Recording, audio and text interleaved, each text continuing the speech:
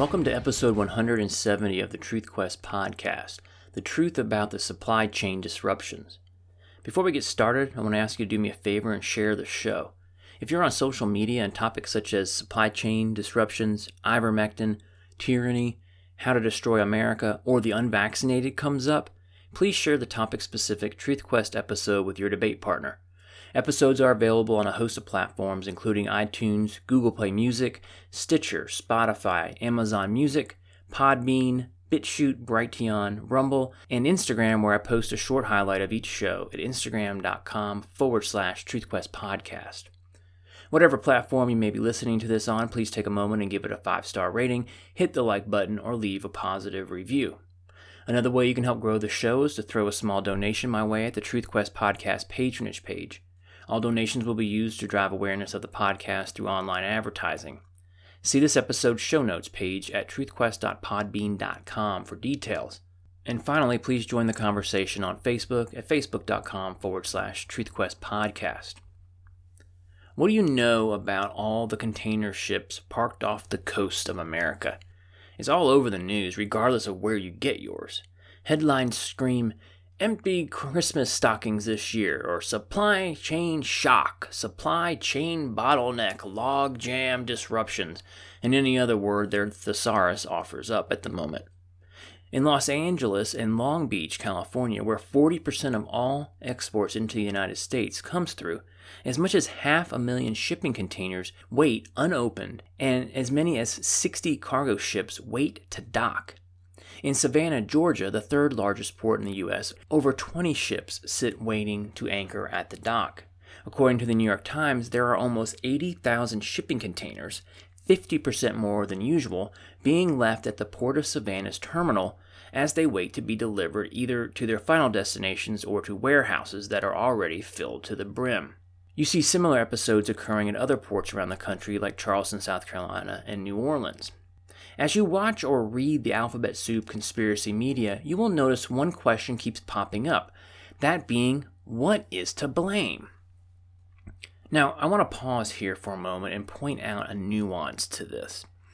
The media now frames everything as what is to blame for your fill in the blank, rather than framing the question, who is to blame, as they did during Trump's 4 years in office. The answer, of course, was always, Trump is to blame for everything. So according to the no credibility media, what is to blame for the supply chain disruptions? Well, COVID, of course. The LA Times conjured up this word salad. The pandemic whirled up a toxic brew of forces that triggered and then exacerbated the shipping logjam. The Delta variant is thrown around in most stories and articles, making excuses for the problem, and the obligatory finger pointing at the unvaccinated. They never explain how the unvaccinated are causing problems with shipping containers, since they seem to spread the virus at a lower rate than do the vaccinated, and they seem to be more resistant to variants, but nonetheless, they are obligated to perpetrate the war on the unvaxxed. The implication, of course, is that if these people would stop being selfish and take the vaccine, the whole world's problems would magically vanish. We are told about worker shortages in all industries, but related to this topic in particular, it's truck drivers and warehouse workers. When it comes to truckers, you will read and hear pundits talk about how the average age of U.S. truckers is 55, and they are aging off the job. Others blame the insane federal unemployment benefits, which ended in September, for the shortages of truck drivers and warehouse workers. I don't dispute that there are worker shortages. Just like with the inflation problem, you know there's a problem. Every business you walk by has a help wanted sign in the window. Talk to any business owner or HR manager and you are likely to hear a similar story. Workers come and go very quickly these days. That's because there are some 10 million job openings, lots of competition for that labor. So this is certainly an issue with the ports and warehouses. The reason I decided to tackle this topic is because, as is usually the case, we are not being told the whole story. The media is willfully negligent by omission. It's the same story with COVID, the Wuhan lab theory, the vaccine's efficacy, treatments like ivermectin and hydroxychloroquine. My contention is that this supply chain disruption is largely a self-inflicted problem. When I say self-inflicted, I mean by paying people to sit on their ass at home and play video games for over a year, artificially leaving the market with these millions of job openings, we now have a labor market where employees tend not to stick around in their new or current jobs for long because they can find a better paying or a more desirable one with relative ease, thus leaving the job market in a state of turmoil. The Wall Street Journal reports, quote, workers are quitting at or near the highest level on record in sectors such as manufacturing, retail and trade, transportation and utilities, as well as professional and business services.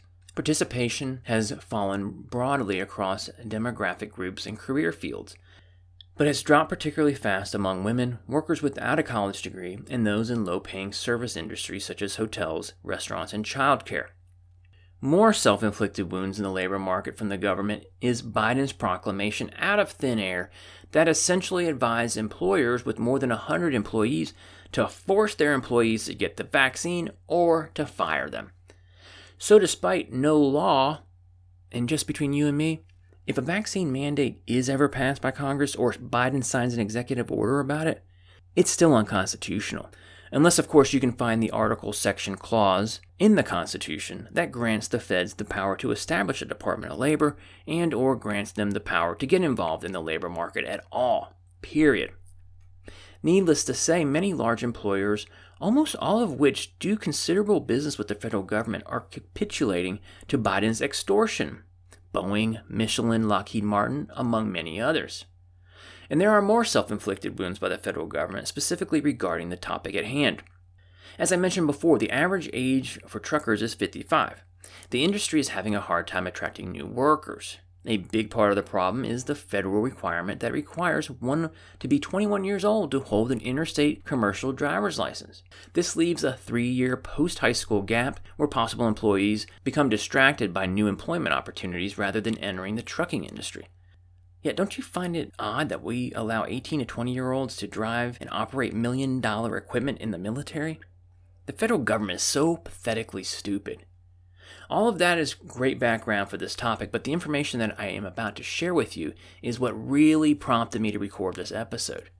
Again, it's what the media is not telling you that is the real story. So I'm going to turn our attention to the state of California, which, as I mentioned earlier, receives 40% of the U.S. imports. But that's just the beginning of the story. The state's vindictive regulatory state government is the story. See, several years ago, the California legislature passed their version of the Green New Deal, part of which had a provision restricting trucks domiciled in California that are older than the 2011 model or using engines manufactured before 2010. These vehicles would need to meet the new truck and bus regulation. Otherwise, their vehicles are blocked from registration with the state's DMV. The result being the inability of half the nation's truckers from picking up anything from the Port of Los Angeles or the Port of Long Beach. Virtually all private owner-operator trucks and half of the fleet trucks that are used for moving containers across the nation were shut out due to this asinine law. In an effort to offset the problem, transportation companies started using compliant trucks, that is, the low-emission trucks, to take the products to the California state line where they can be transferred to non-compliant trucks who cannot enter California. However, the scale of the problem creates an immediate bottleneck that builds over time, as you can only imagine. It doesn't matter if the ports stay open, working 24/7 as President Biden has demanded. They are only going to end up with even more containers waiting on the limited amount of available trucks.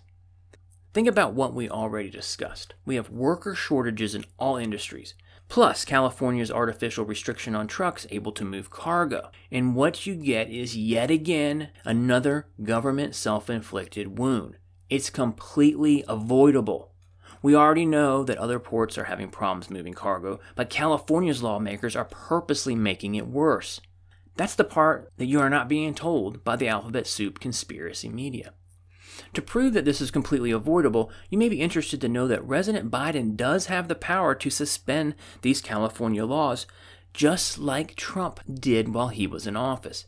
It has something to do with the law giving the EPA the power to enforce it or something. But Biden hates America and is going to do his part to take her down a notch or two. just like open borders, or destroying our reputation with military allies, or destroying the US dollar, forfeiting gains made against geopolitical foes like Russia and China, and destroying our recent energy independence stance. Seemingly every day there is something else that comes out of the White House or the National Democrats that is detrimental to the country. I've got a climate change question for you. Given that California is so concerned with climate change, passing their own Green New Deal that essentially banned gas-driven trucks from operating within their borders, what is the impact to the environment of those huge ships idling at sea for weeks on end? Proving yet again that Democrats don't give a shit about climate change. They simply want to compile as much power as possible and control as much of our lives as possible. They are totalitarians. And the final government-induced self-inflicted wound, courtesy of the state of California, is the banning of non-union truck owner-operators who traditionally serve the ports. California has now banned owner-operators that are not associated with a union. So the problem is further exacerbated by yet another government-created shortage on labor, i.e. truck drivers. I think the takeaway from this episode is twofold. First, the recognition that everything the government touches turns to shit. Can you name one thing that the federal government is involved in that is not a calamity? Either more expensive, more complicated, and or less efficient than if it was run by the private sector. Or full of waste, fraud, and abuse. Healthcare, welfare, Social Security, the border, mail delivery. Hell, that's in the Constitution and they can't even do that right. And now we have the Fed successfully screwing up a large majority of the labor market.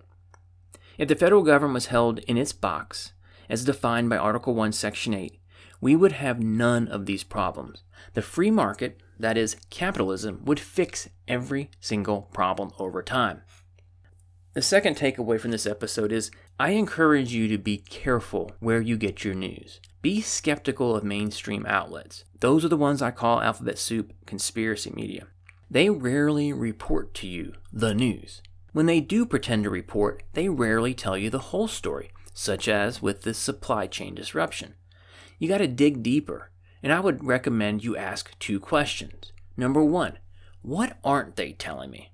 It can be as blatant as ignoring Tara Reade, or the complete media blackout of the Biden crime family and Hunter's laptop, or refusing to cover clear and obvious election improprieties, irregularities, and illegalities, to not reporting on or bad-mouthing safe, cheap, and effective therapeutic medicines that treat COVID. The second question I want you to ask yourself is, what are they up to? Because just like much of what they have reported over the last 5 or 6 years, from Russia collusion to children in cages at the border to the January 6th trespassing event, or even most recently the Border Patrol whipping migrants while on horseback, to the Facebook whistleblower, the subject of episode 169, these people have an agenda. They essentially work as the propaganda arm for the National Democratic Party, and therefore should not be trusted. And that is the truth about the supply chain disruption. Please join the conversation on Facebook at facebook.com/TruthQuest podcast.